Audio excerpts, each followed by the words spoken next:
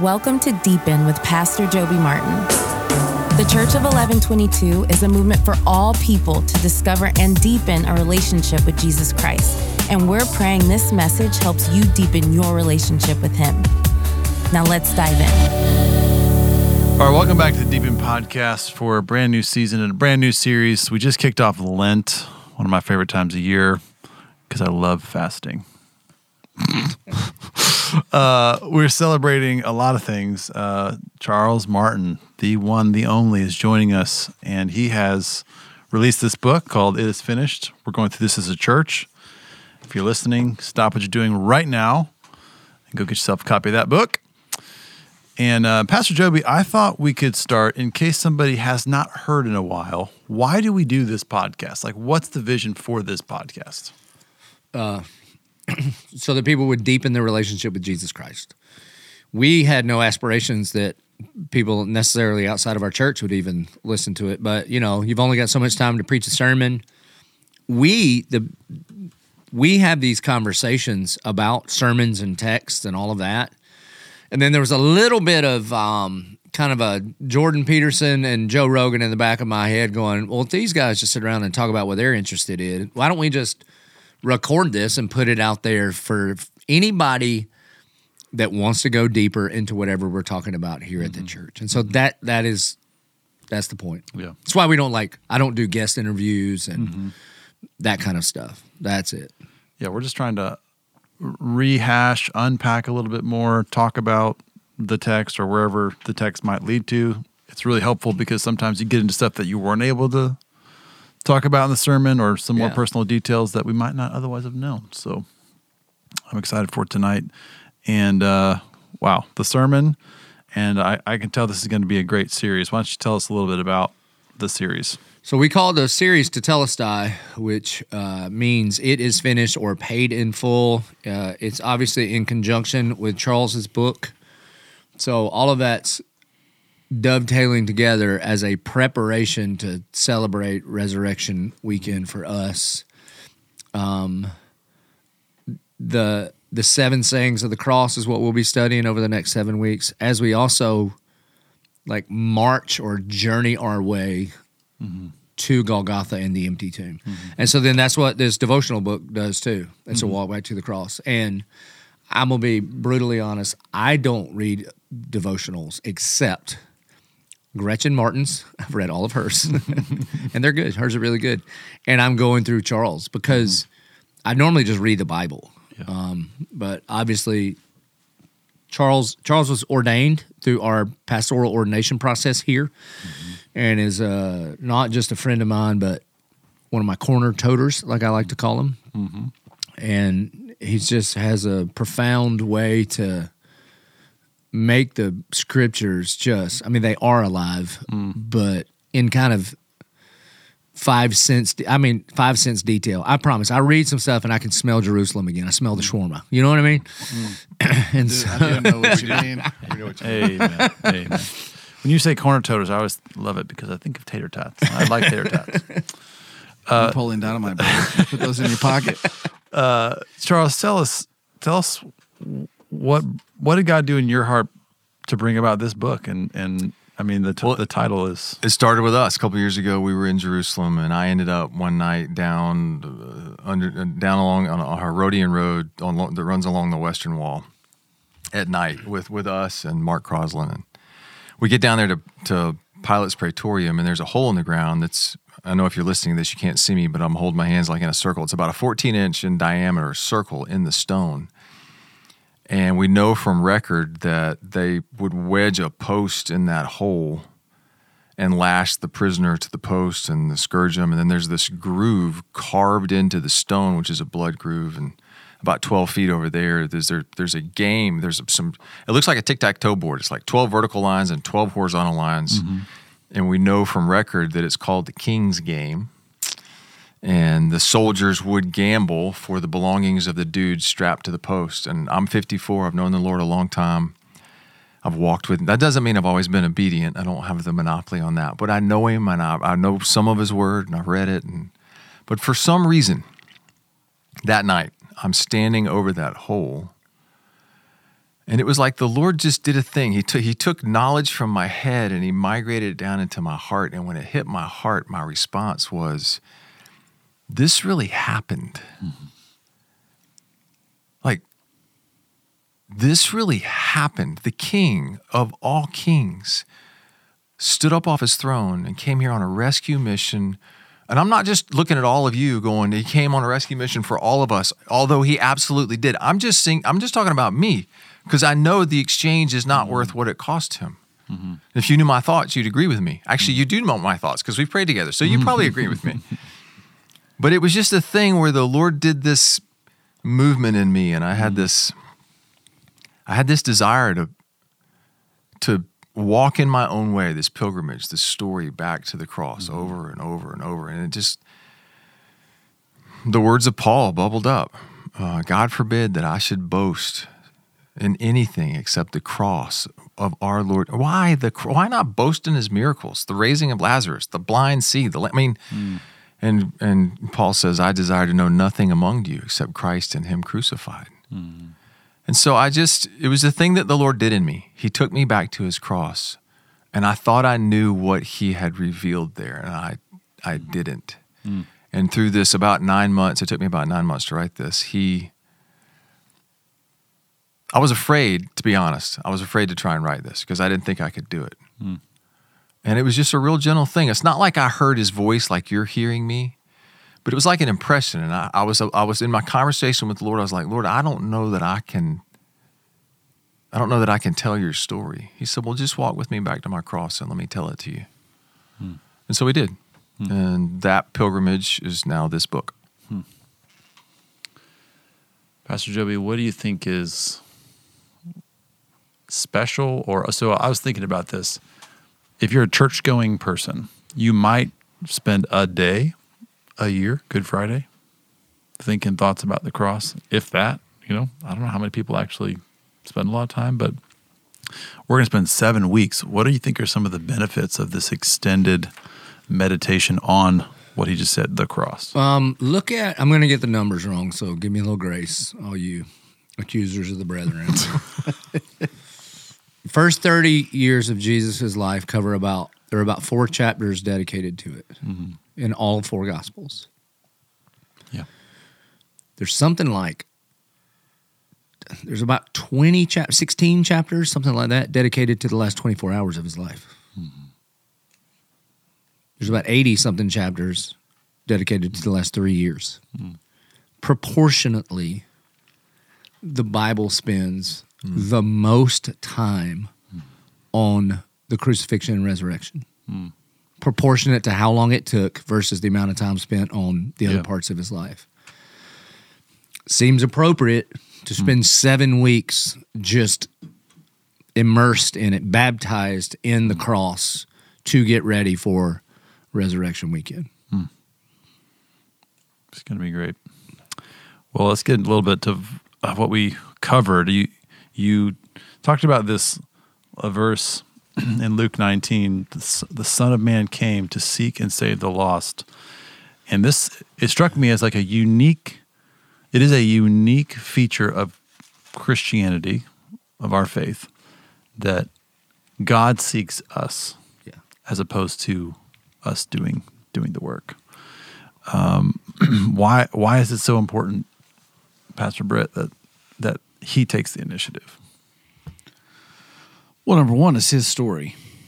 And so he's never, ever been cosmically vying for our attention so that he could or asking for a part in our story. It's always been his story. And his self-satisfying love that he has in and of himself since eternity forever spilled out in creation and on creation. And then as soon as creation rebelled against his love and decided to try to love themselves better than he could love them, he immediately stepped in and started to paint a picture of what real redemption looked like and what the cost against holiness is and the justice of God. I mean, you all see it from then all the way to the cross. And so the cross was always the point, and it is probably the best way I've heard it or understood it is a one-way love.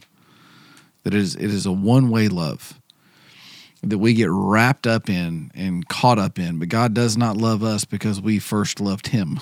That is not how this is. We love him because he first loved us. And so it is a God-centered story. It is a God-told story. It's not a story, it's a testimony. It's a God-glorifying revelation of what life, eternal life is and always has been. So at the end of the day, God is the center of the story, and he has chosen that the cross be the center of his story in human history, redemptive history. So I think, let me just put this on like kindergarten level language.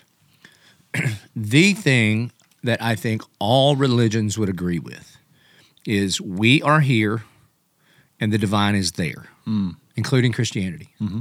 There's a gap, there's a chasm. Call it whatever you want. Yeah, part of what holiness means is separate. That's it. Not even he. The divine, there, us, here. Every other religion says, okay, what must I do to get from here to there? Mm-hmm. The message of the gospel is that God came from there to here to take us from here to there. Fundamental difference. Right. That's it. Right. And what's crazy is one time there's this story of C.S. Lewis, who's like my favorite person to talk about apparently. And there are these professors at Cambridge, and they're in the religion department, and they're writing all of the commonalities that all of the religions have. Things like prayer and devotion and morality and scriptures, and and they fill up this chalkboard with all of these things. And C.S. Lewis comes walking by, and they go, "Hey, Jack, come in here." For those of you who don't know, his nickname is Jack, and I don't know why, but I think that's so cool. "Hey, Jack, come here." And they go, "We believe, and here is the evidence, that all religions are fundamentally the same and only different in the details." And he goes, "You're absolutely wrong. Christianity is fundamentally different and only in the details have some commonalities." And they go, "Well, what's the difference?" And the story goes that he goes with one big eraser and erases a big place in the middle and just writes grace. Because grace is that he went from there to here to bring us, not what must I do to get to you. I was looking, I couldn't find it. Isn't this line in another gospel when he says it's not the well who need a physician, but the sick? For the Son of Man came to seek and save the lost. So he's also talking about the condition of the people that he's reaching, right? That it's not that he's not looking for polished, people who've already got it together, who already know all the rules or already know all the commandments. Yeah, and that's a backhanded compliment by Jesus. That's hey, you don't sweat much for a fat kid. That is what he's saying. He's like, "Oh, I didn't come for the righteous." Because if you think you're righteous, you are not poor in spirit and ready to receive the kingdom of God. So he's like, "Yep, I can't." Well, I mean, he can do whatever he wants, but you are not ready to receive salvation until you realize I am sick. Well, that's why talking about the God-centered story, why there's only one true living God, and all the rest of them in every other world religion are just made up. Or you could argue in Judaism, it's just not the fullness of God, because Jesus Christ is the exact imprint, right? So the God-centered reality of the story, why there's one true living God, is because the righteousness side of it, that he became that and imputed his righteousness to us, meaning the majority of world religions would say that you're performing for God and he is in the process of judging your merit. That's right. And judging your righteousness based on your behavior, your performance, your obligatory response to his rules as through whatever way he's told those.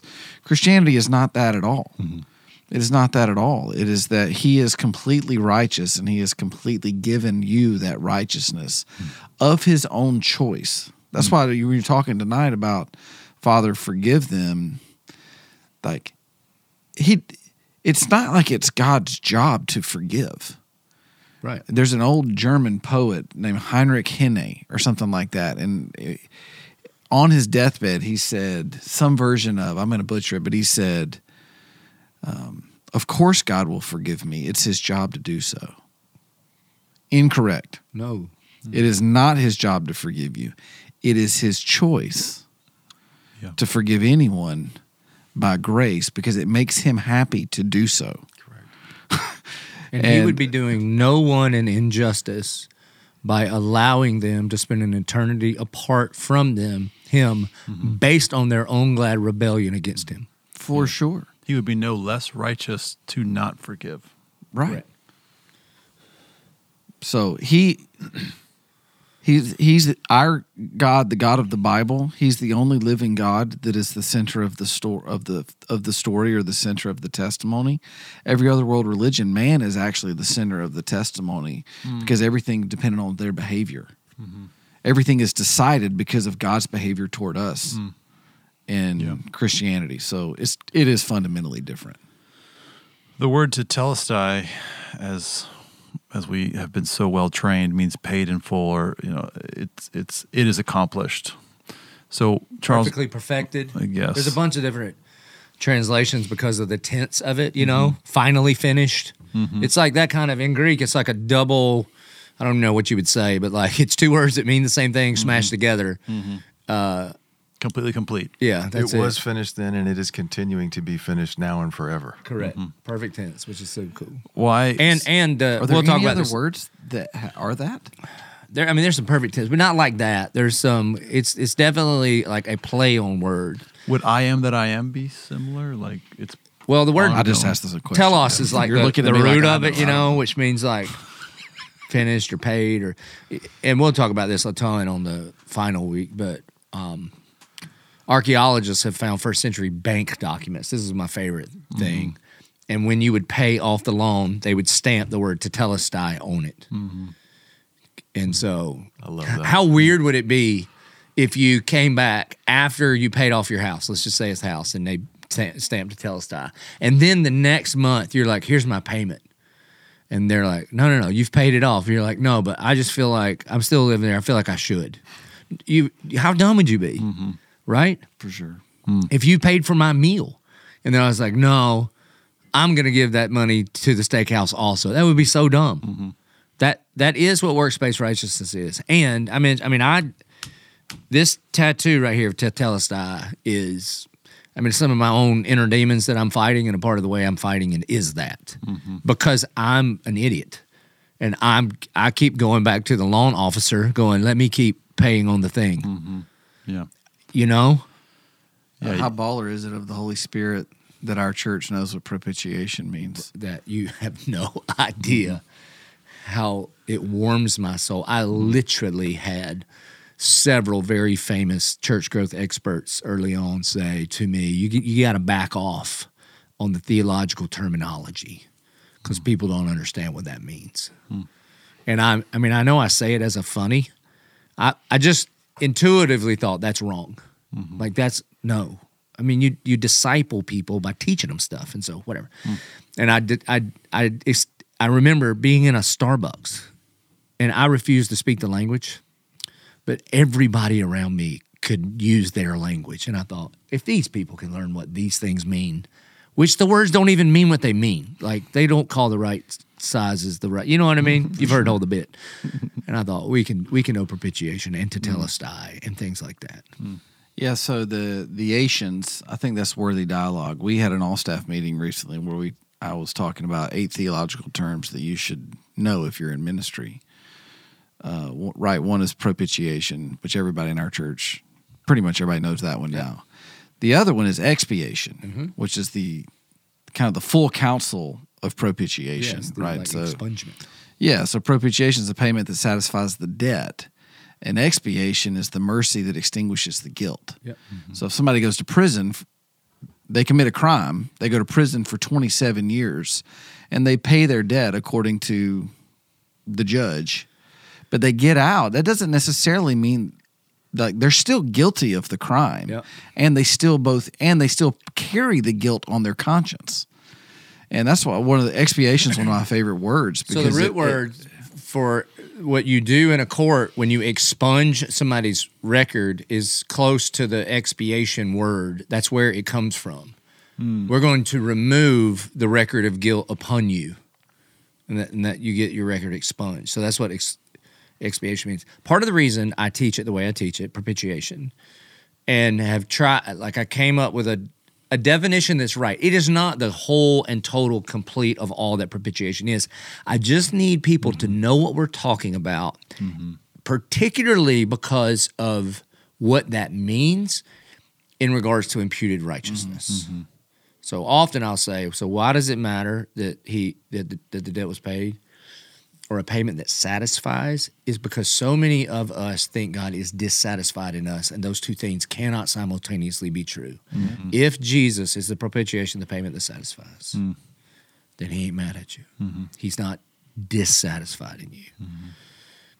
This goes to a very private conversation, but I think it's important. As we were thinking about some recent events that have bothered us very much for all the right reasons, and you said about this person, I'm just so disappointed, and then you felt a check from the Spirit say, that's not a gospel word. That's not in God's vocabulary.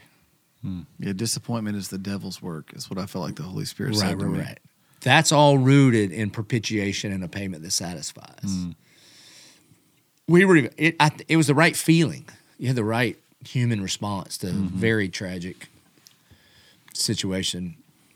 But we get to sit at this table and work at this church, and we are responsible to be very precise in the language that we use to describe who God is, particularly in situations like that. Yeah.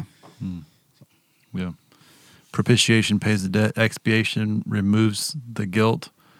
Imputation gives you all the righteousness of Christ. And that's different than impartation. And so some of you may see the Protestant Reformation. Tell me about it. Right. Explain the difference. Impartation is an if-then clause. That if you do your part, then God will impart to you his grace. Imputation is because of what Christ has done, this has been credited to you.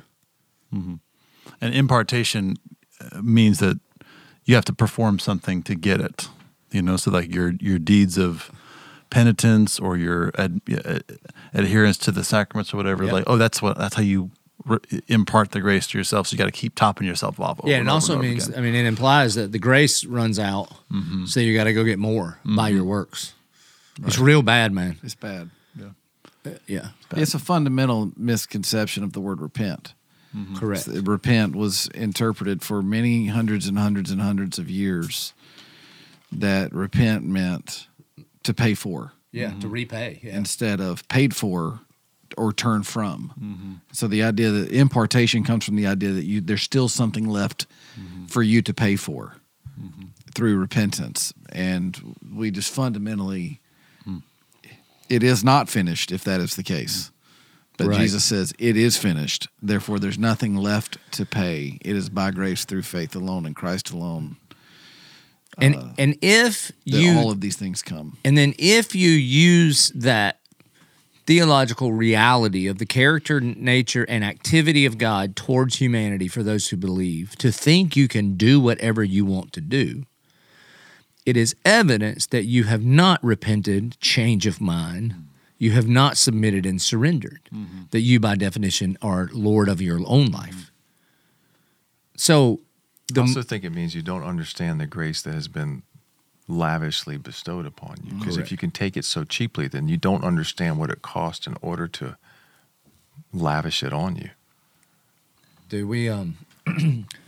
So I'm a bit of a micromanager only when it comes to our services, as you guys know.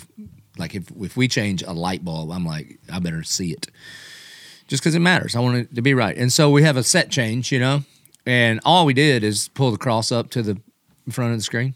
I say all we did, but it's just for the sake of this series, man. And I was just supposed to give it the okay today. And they had, there's like two people in the worship center. It's the guys that run some of that stuff, man. And you just see that cross like all lit up. And I can't keep it together. And I'm supposed to okay the set. You know what I mean? And I'm just like, you got to be kidding me. And I know what we're talking about, and I just can't get past it, So good on all the guys that whoever had that idea and that. Yeah, I was thinking about that tonight with the cross, where it is on the stage, and it's all lit up in 2020, whatever year we're in for, and it's a beautiful image.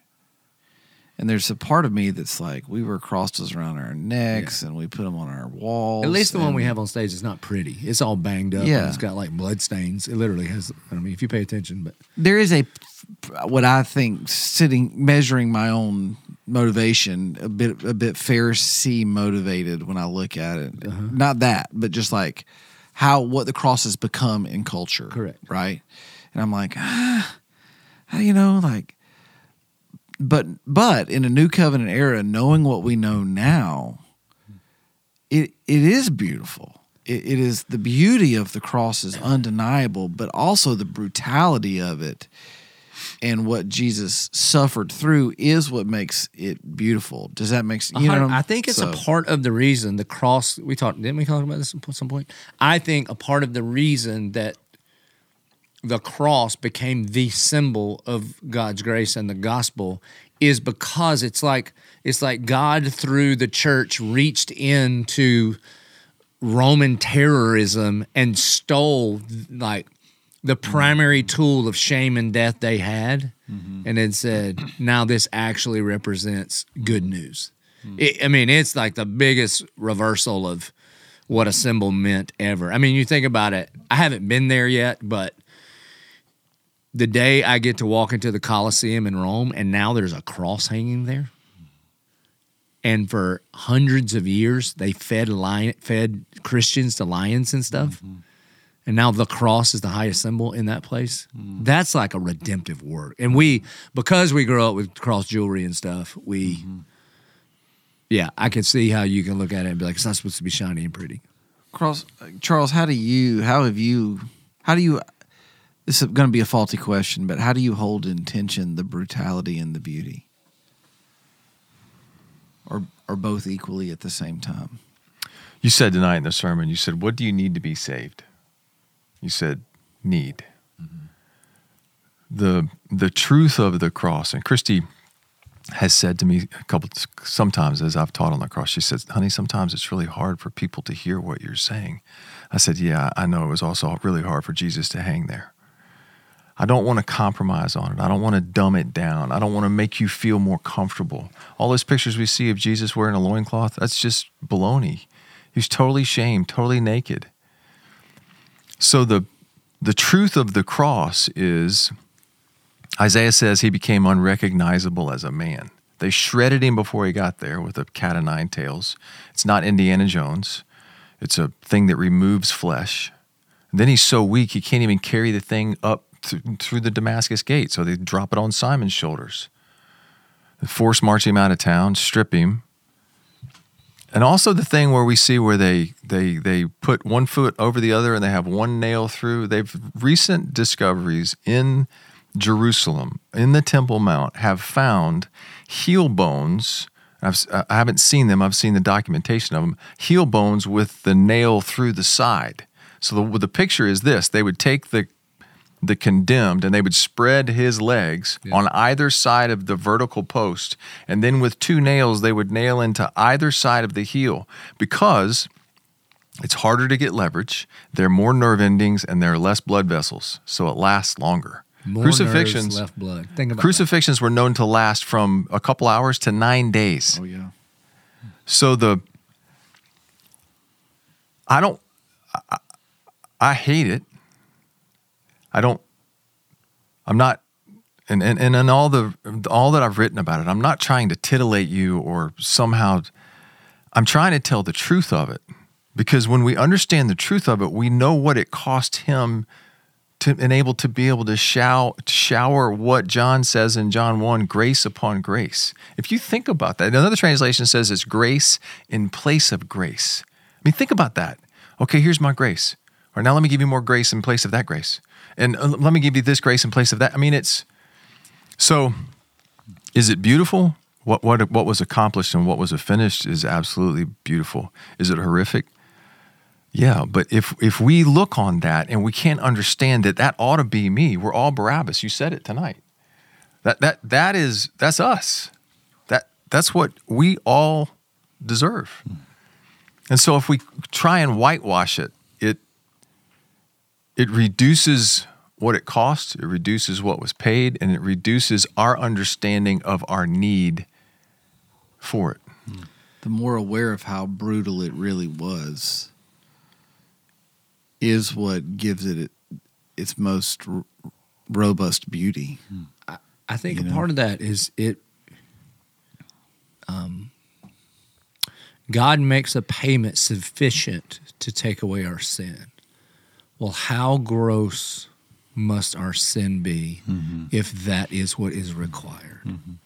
Because we, particularly the Western church, does not have a very good idea about the grossness of sin, or whatever the words you want to use. Because if you think about it, man, I joked about this a few weeks ago. Christians don't even sin anymore; they just struggle. I can't remember the last time I was in a Bible study or with a group of men, and they were like, "I've been sinning. Everything's a struggle," you know. So we even use other words, and when you talk about grace upon grace, it doesn't mean that we're not taking sin seriously. God takes it so seriously that Jesus had to go through all of that. You know what? Thank God for the Passion of the Christ movie. Yeah. That It was in the testimony tonight. bro, you can't read the words and he was flogged, because that's what it says. It doesn't paint the picture because everybody knew exactly what you were talking about. Right.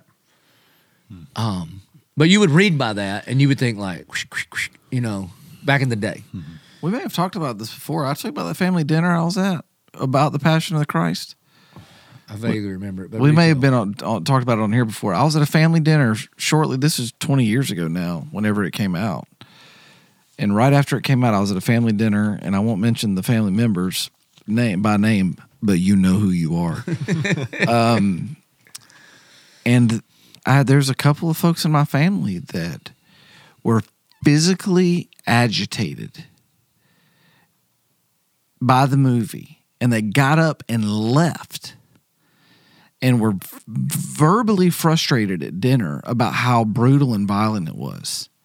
And my 20-year-old self was not near as tame as the Pastor Britt that you know now. help you. And they're more or less often criticism of it's just too violent. It was too, and with some choice words, I asked them, what do you think actually happened? Like, it was almost like they didn't have a category in their mind that actually was about 75 to 80% of what actually happened. Yeah, they didn't show him naked, or he potentially could have had his genitals nailed to the mercy seat. Correct. That's a very real possibility. Very real. Here's what's crazy, man. But that is the American mindset. Yeah, you know. You know what? They wanted to defend the dignity of Jesus, because the only version they had was a Swedish Jesus petting a fluffy sheep from Lifeway. And lo, I will be with you. Yeah, right. Hello. Here's the I'm thing. Jesus. That Jesus says when he I got tickets to the Super Bowl. Jesus. I love that so much. Oh, inside jokes, guys. Sorry. Oh, man. Back to the podcast. he doesn't even know I kept his coin. I got tickets to the Super Bowl. Jesus. No, not you.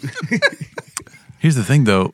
That physical suffering wasn't even the half of it. You know what I mean? Like when he says, let this cup pass from me, the cup of the wrath of God. You know what I mean? Like, yeah, you're right.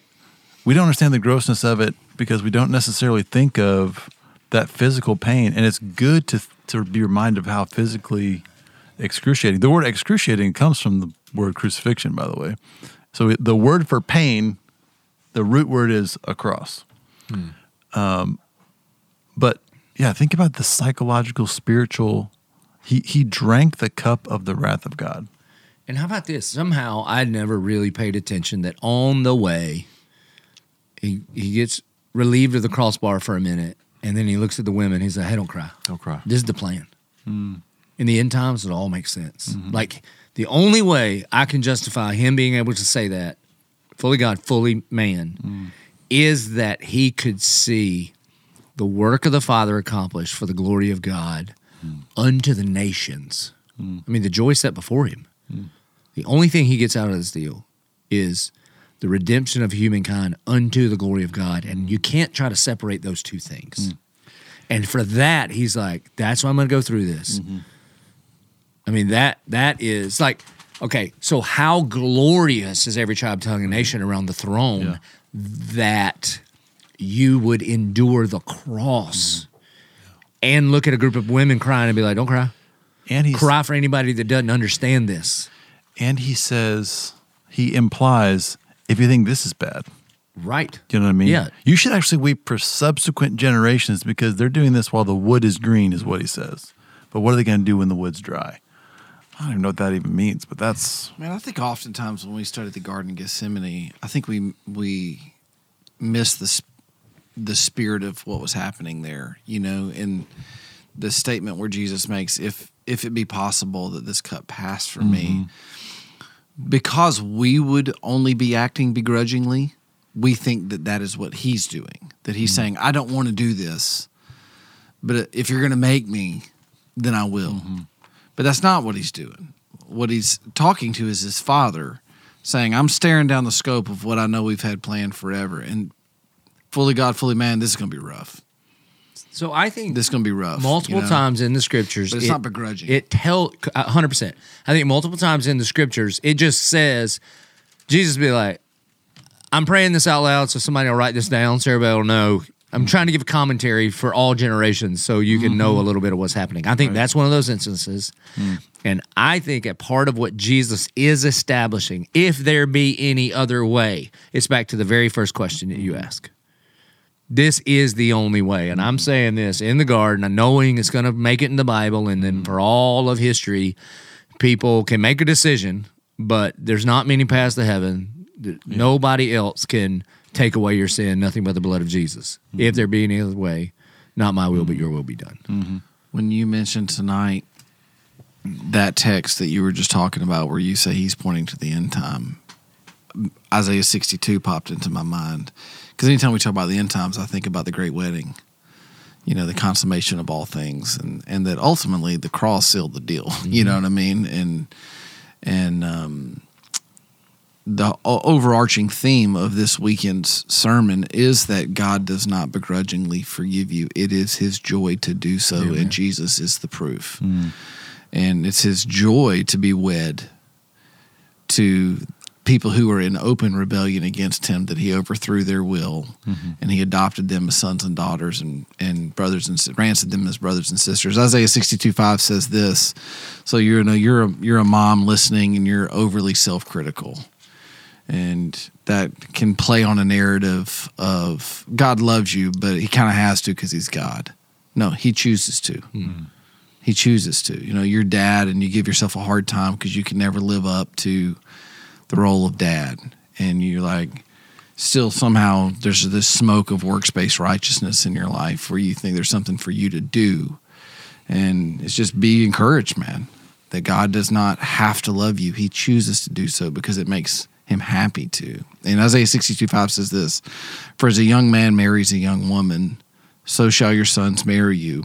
As the bridegroom rejoices over the bride, so shall your God rejoice over you. And I think about Luke 15, when the parable of the lost sheep, there's a phrase right in the middle of it where he brings the sheep back on his shoulders, which is like cross imagery, right? And he says, and he enters the town, he says, now rejoice with me. And this word rejoice is the same. It's like Isaiah 62. It's the same idea of now sing with me. And we see pictures all over the scripture where it's like, there's a verse, Minky might know it, where it's like God sings over his people, you know?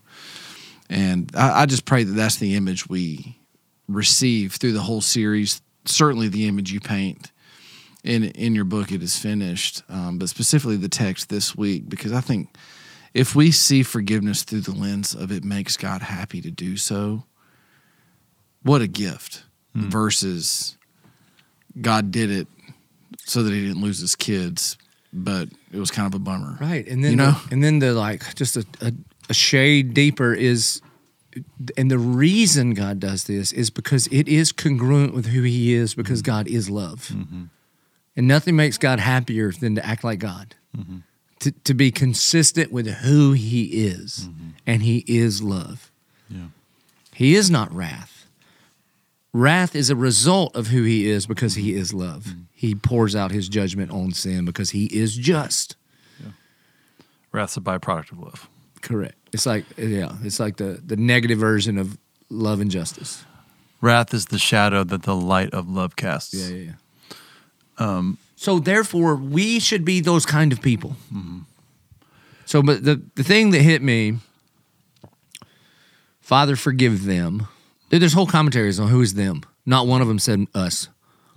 It's like it's the Romans, or it's the Jewish leaders, or it's just the people that were there. No, it means for all. You know what I mean? I'm like, hold on, man. It's you, writer of the commentary. You didn't put that one in there? Give me a break. What are we talking about here? You get so hung up on like parsing the Greek that you've missed the whole point. And the moment I don't think I'm them, God help me, man. I mean, there are many groups of people right now that get on my nerves so bad. And the moment my attitude towards those people is them, instead of compassion for their salvation and, oh God, I want to rejoice when they come to Christ. Even if they come to Christ and still don't act the way I want to. You know what I'm saying? And we've missed it. And by we, I mean like historically the church over time. Y'all, we are one generation away from church leaders saying white people and black people can't go to church together. That's not like some kind of ancient history thing. You know what I mean? Yeah. And be like, what? How do you read this and Zacchaeus and this Simon of Cyrene? And I mean, how do you get there? And then Lord help me for all my blind spots where I am there right now and I don't even realize it right now. I pray that this 40 days will smack me in the head for any time I think them aren't deserving. None of us are deserving. Human history is just so brutally violent, man. Brutal. It really is. I mean, Of us and them. it Of just is. us and them. We talk about the Passion of the Christ. I mean, I think I've watched it many, many times. I like to watch it usually around Easter.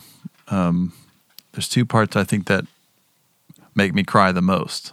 And it's two things that Jesus says. One of them is he's at the table with the disciples and he says, I don't call you servants. I call you friends. And then the second... Also a uniqueness of Christianity. He's the only religious leader that called his people friends. Yeah. And then the second one is he's on the cross, and the way that they portrayed it in the movie is that the nail is about to go into his hand. And he says, Father, forgive them. They don't know. They don't know what they're doing. You know, Mel Gibson directed that movie, and he put his hand as the one who hit that nail, you know. So I don't know how you can read that.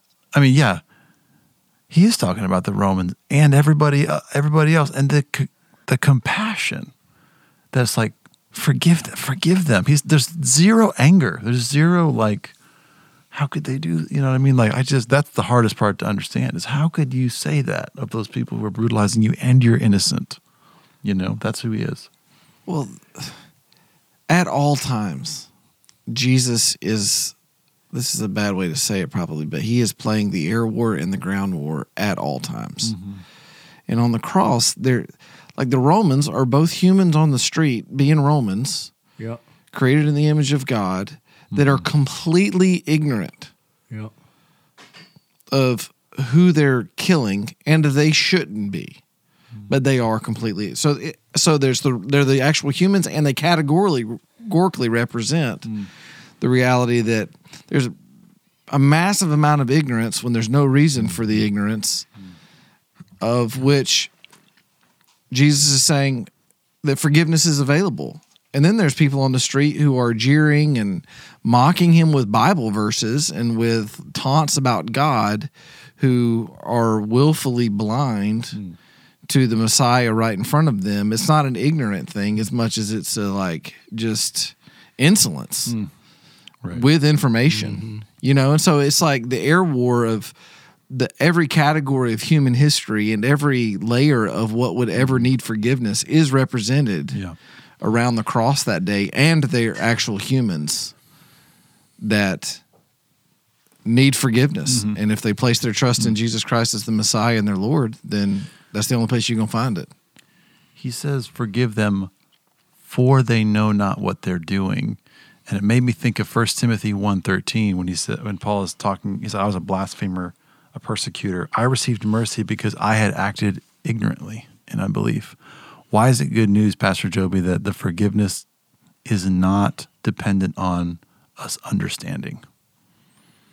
Well, I think a part of the reason when he's explaining parables, and they're like, why are you teaching parables? He's like, cause if they have ears to ears and eyes to see, they may repent and believe. And you're like, what?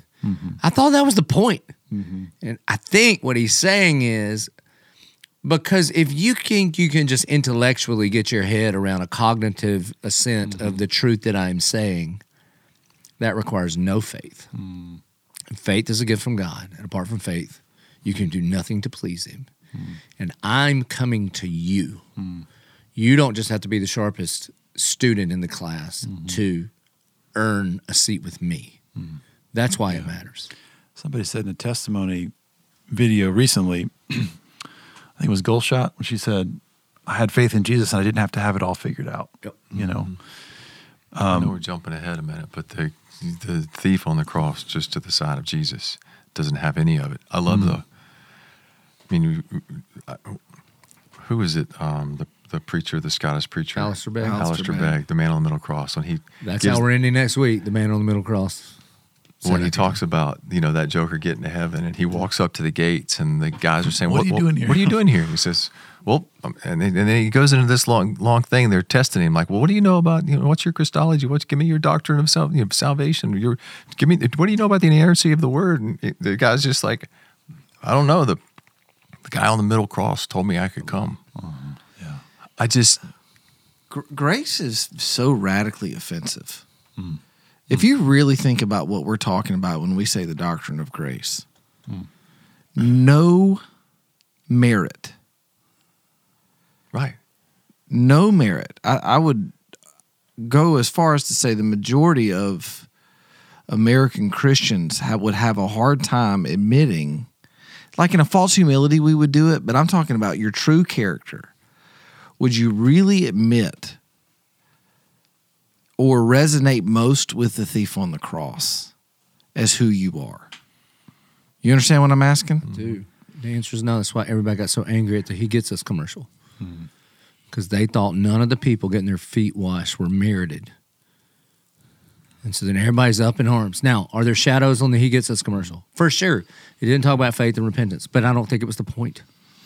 Yeah, anytime there's subjectivity in all art, it's an artistic presentation of love and serving people that are not like you.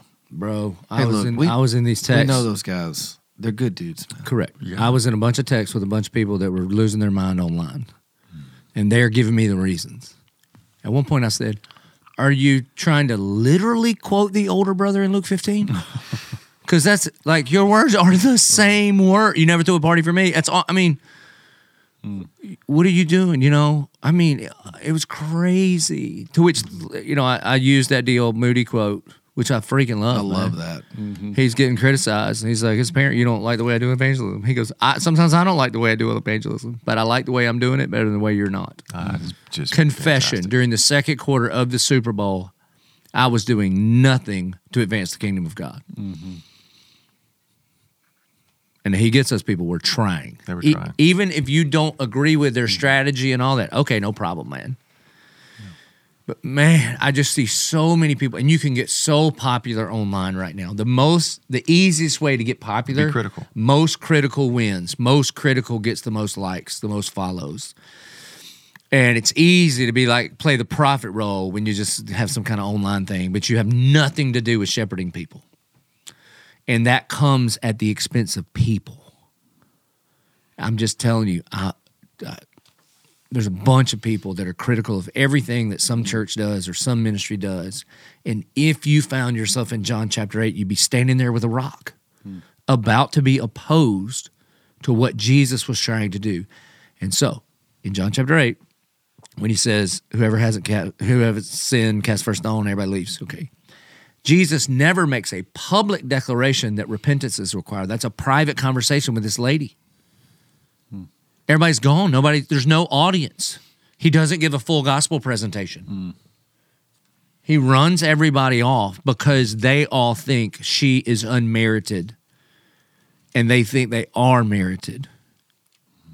That's why it ticks me off, man. I mean, I get so fired up about this stuff. And the reason I get fired up about it is because I spend all day, every day, not that I'm some saint, but trying to care for, love, and share the gospel with people, trying to disciple Christians and reach lost people with the gospel. And I don't have the luxury to just sit back and watch all the Christian news feeds and just be critical of what everybody's doing. Didn't Paul say it? He said, what do I care? Whether it's in pretense or in truth, I rejoice that Christ is being preached. And they were preaching to get him beat more. It's one of the main reasons that I haven't done social media in years. I'm off it all. Yeah. If you do it, great, good for you. You got a reason, all that stuff, fine. But it's so disheartening to me in so many ways that I've got better things to do, than because there's enough of me that's a fighter that would want to get in there, and it's just not the highest and best use of my time to correct people that should just know better. When there's people that God has put at our church that we can love and spend time with, and and we're not, like you said, it's not like we're super special or nothing, but man, who's got time for all that? Like, what are you spending your time on? Like, get in a secret place and do some work with the Father, and let's see what he does in the world. You know what I mean? So, Charles, what do you know about Zacchaeus? Zacchaeus was a wee little man, and a wee little man was he. Somebody started singing it tonight as soon as you said that. Scared. I know he was a Jew who had sold out to Rome, and he was profiting off of his own people. He was hated. They didn't like him. And then Jesus says, hey, come down. I love the way you talked about that scripture tonight, because it says he received him with joy, and you don't know if it's talking about Zacchaeus receiving Jesus or Jesus receiving Zacchaeus. And I love the way that it's not, you can't tell in the translation. That's right. I love the fact that Jesus hangs out with people that are abhorrent to the religious elite, the Pharisees that, hate him. And it means there's hope for us. Jericho was not every good Jew's favorite place. And I know you've written about blind Bartimaeus as well. But the fact that those two things are right there next to each other, and in both of them, Jesus is like, hey, come. He does exactly what that verse says. He seeks them out to bring them salvation. Zacchaeus is one of those parts of Jesus' testimony that you rarely hear people deal with the whole of what happened there. And we could spend, I don't know that I've ever heard you preach the whole text. I preached part of it one time during the Bridges series. But there's so much in that text that's just mind-numbing. Like, the crowd is in the way. Right. All these details. And then how Zacchaeus responds. Nobody wants to talk about that. Right. I'm going to give half my money away. And then if I've extorted you. The only appropriate response that he could think of was a monetary response. You talk about not popular in the American church. Boom. You know what I'm saying? Yeah. Like Zacchaeus' story is like very un-American. Correct. What incredible. Yeah, there's a quote I read about it, that there's an instinct in the Christian life to give. That the grace train, the changed life is one that wants to give. Yeah, so the Jericho thing, Josephus called Jericho a fat city, but it didn't mean people were overweight. It meant it was like a tree root that was busting with resources. It was a significant city on the way from the Sea of Galilee. We've all been there and through it to get up to Jerusalem. So it was lots of resources there, and there were only 3 major tax toll booths or supercenters in all of Jerusalem. It was like Caesarea Philippi, Jericho, and one more, I think Capernaum. And so the fact that he was like a kingpin, and he had a bunch of people working for him. And the fact that there's also, you always got to pay attention to, I mean, I don't have time to unpack all that stuff. You don't heal a poor blind man and a rich guy that can see back to back without putting those two together, going, actually, the guy that could see was blind and the guy was blind could see, because immediately he cries out. You know, like these things have so much to do with each other. And one guy gets ostracized because he's blind, he's crying out, and one guy climbs up in a tree to do whatever he can do to get to Jesus. They both had to fight through the crowd to get to Jesus.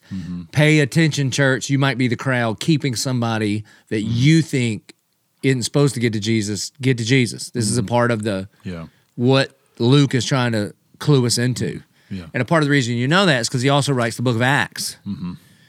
And the whole thing is about the gospel getting to all the people. Like as the Acts 16 with the 3 different groups of people, immediately you just see that it's for everyone. And I love what you said in verse 9. It says, salvation has come to this house since he's a son of Abraham. And I bet you if you read your commentary, it says, well, he means that he's Jewish. But you unpacked it better for us. So it does mean, hey, listen, everybody, take care of your brother. You don't treat him like an outsider anymore. But you don't inherit your faith. You have great benefits when you're in a generation of faithful people, but pretty much only because those faithful parents and grandparents prayed some kindling around you, so that when the Spirit of God lit up, bro, you lit on fire. Fact. I'm sitting around some people like that. But to be a son of Abraham, Paul, I mean, he just unpacks this as clear as it could be. Not all genetic children of Abraham are receivers of the promise. Because the promise was the seed, not the seeds, and the seed was Jesus, and by faith, whoever believes in Jesus, they get what Abraham got, and what Abraham got is his faith was counted to him as righteousness. Now, you want to talk about an unpopular message, but I can't make it say anything except for what it says. So then when you get to chapter 10 and it says all Israel will be saved, you got to, he redefined the terms. You don't get to pull that one out and say because of the boundaries that you were born in and who your great-granddaddy is, you're just automatically in. That's not how it works. Yeah, read Romans, people. Read it all the time, over and over again. It didn't have chapters and verse when Paul wrote it. It was just one letter straight through. And he was a lawyer, so he's so smart. It doesn't break down chapter by chapter, but it's close. And almost each chapter answers the questions that would have arisen in the previous chapter. Yeah, you got 1 through 6, argument, counter-argument, very theological. 7 and 8, they stand alone. No doubt. In human history. And then 9 through the end is the role of Israel in for God's sure. redemption. It's him answering the questions that somehow we're still asking. Correct. So, well, I want to wrap us up with this thought. You know, we talked about penal substitutionary atonement, which is so great. Yeah, man. And that's just kind of a megachurch standard. That's what you do. Just teach on that every week. And it's, we talked a lot about the righteousness of God, and we're going to talk more about this. But there's just this instinct in us as humans to try to bring our own. Like you talked about paying the mortgage after it's already paid, and I think that the same thing that makes you want to bring a merit to God is a thing that doesn't want to count yourself with the them.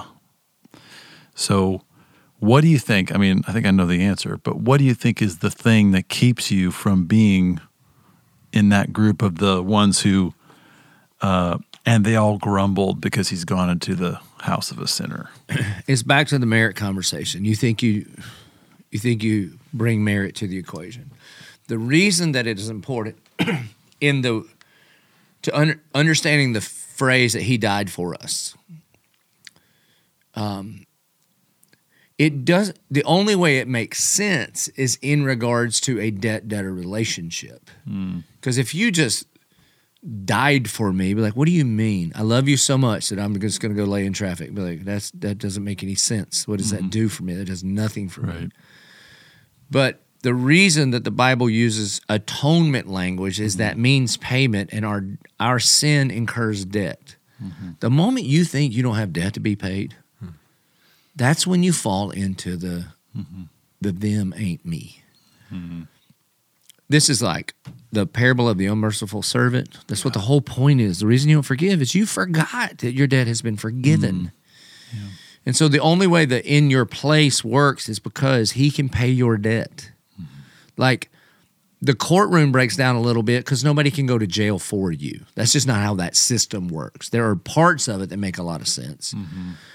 But the penal substitutionary atonement works because somebody can pay a debt for you. And Jesus paid that debt. Because what was on the line is actually execution. Correct. Not jail time. And he did that. Correct. And then so what did he do for 3 days? All right, we get real in eschatology here. So there's like a waiting room. We call it like heaven and Hades, which are like the waiting room for the eternal lake of fire and new heaven, new earth. And there are... Not the same as purgatory. No, not at all. Groups we don't say that, by the way. He said we said. Right. So anyway, then the reason death can't hold him is because the wages of sin are death. Well, he ain't got no sin. So death can't hold him. Like, they're trying to exact payment, and he's like, I owe you nothing. And so they can't keep him dead. And then he walks out with the keys of death. He said, that's nothing. And then if you believe, just like he walked out of the grave, we get to walk out too. He's the prototoko from the dead. And just as he was resurrected, we get to be resurrected too. Charles's favorite preacher, a guy named Derek Prince, would always say, we bring all the bad. We bring all the bad, and he takes all the bad. He brings all the good, and we leave with all the good. You know, all the bad that we had to offer, Jesus took, and all the good that he had, he gives it freely of himself. And that's to your point earlier about sin and the no merit conversation. Most people believe we don't. I do. I don't bring anything that merits my salvation, yet I'm trying to merit having been given salvation through my life. It's an incomplete gospel. And the infinite nature, both in intention and action, what makes sin so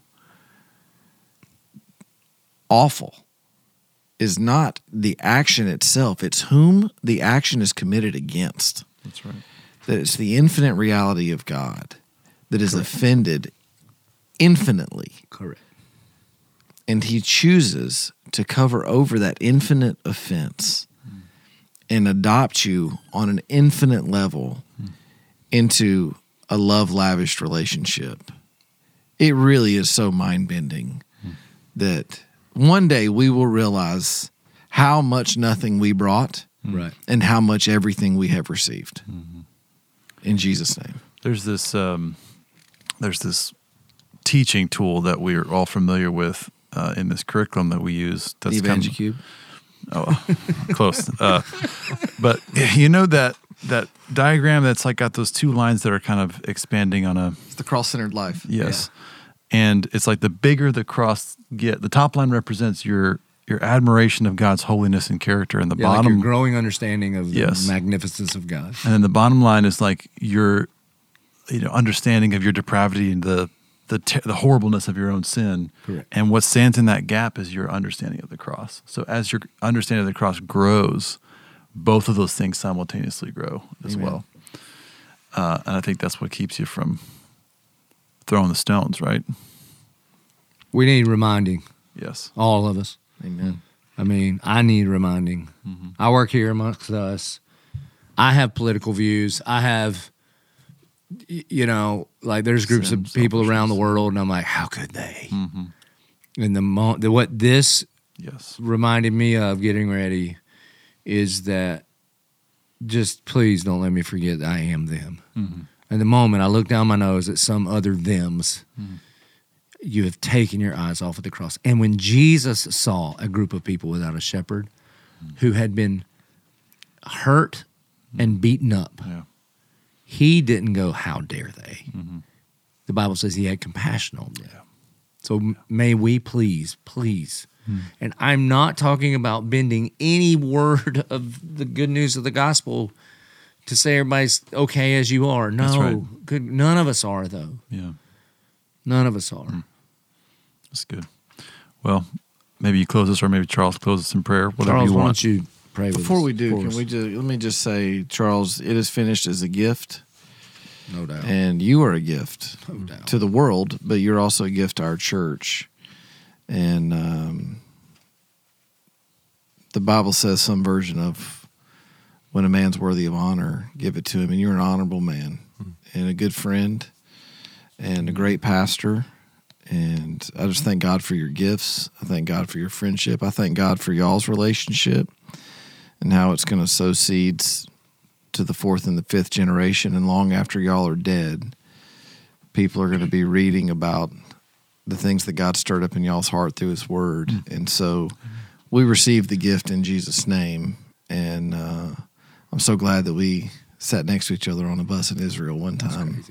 And here we are. Yeah, man. And for 1122ers listening, like if you care about me whatsoever, a part of God's provision in my life is this man right here. And the process that we go through when we put books together is just an unbelievable sanctifying and healing process. Yeah. Charles is also,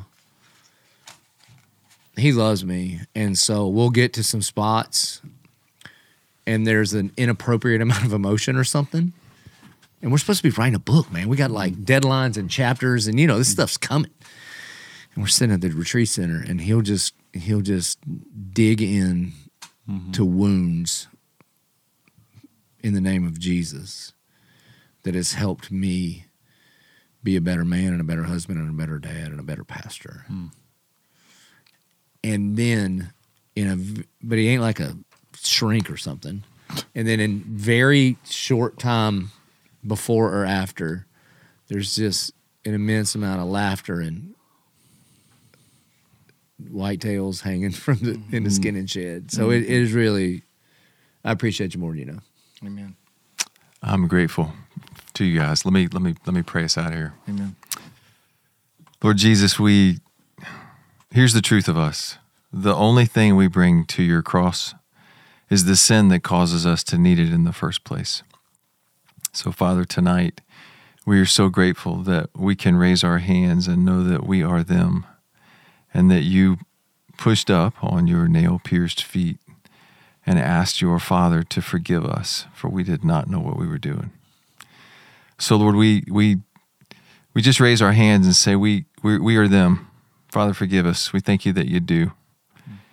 We thank you for this time and us getting to unpack your word. And Lord, as we go through these 7 weeks and we walk back to your cross day after day after day, would you please meet us with 2 things? One is the truth of us. John says that grace and truth are poured out on the lips of Jesus. So, Father, would you give us the truth? But we also know that when we get there and you speak the truth of us to us, that it's wrapped in grace and it's not cheap grace because it costs you everything to lavish it on us.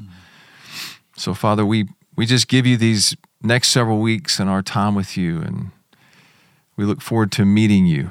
And Lord, if you hear anything tonight from us, please hear our gratitude for the cross. Please hear our gratitude for your willingness to climb up on it, and then for the joy set before you. And Lord, I don't pretend to understand all of the joy that was set before you, but I do know that we were a part of that. And I thank you, Father, that for the joy set before you, you despised the shame and endured the cross. So, Jesus, we say thank you. In Jesus' name. Thank you for listening to the podcast. The end. You nailed it.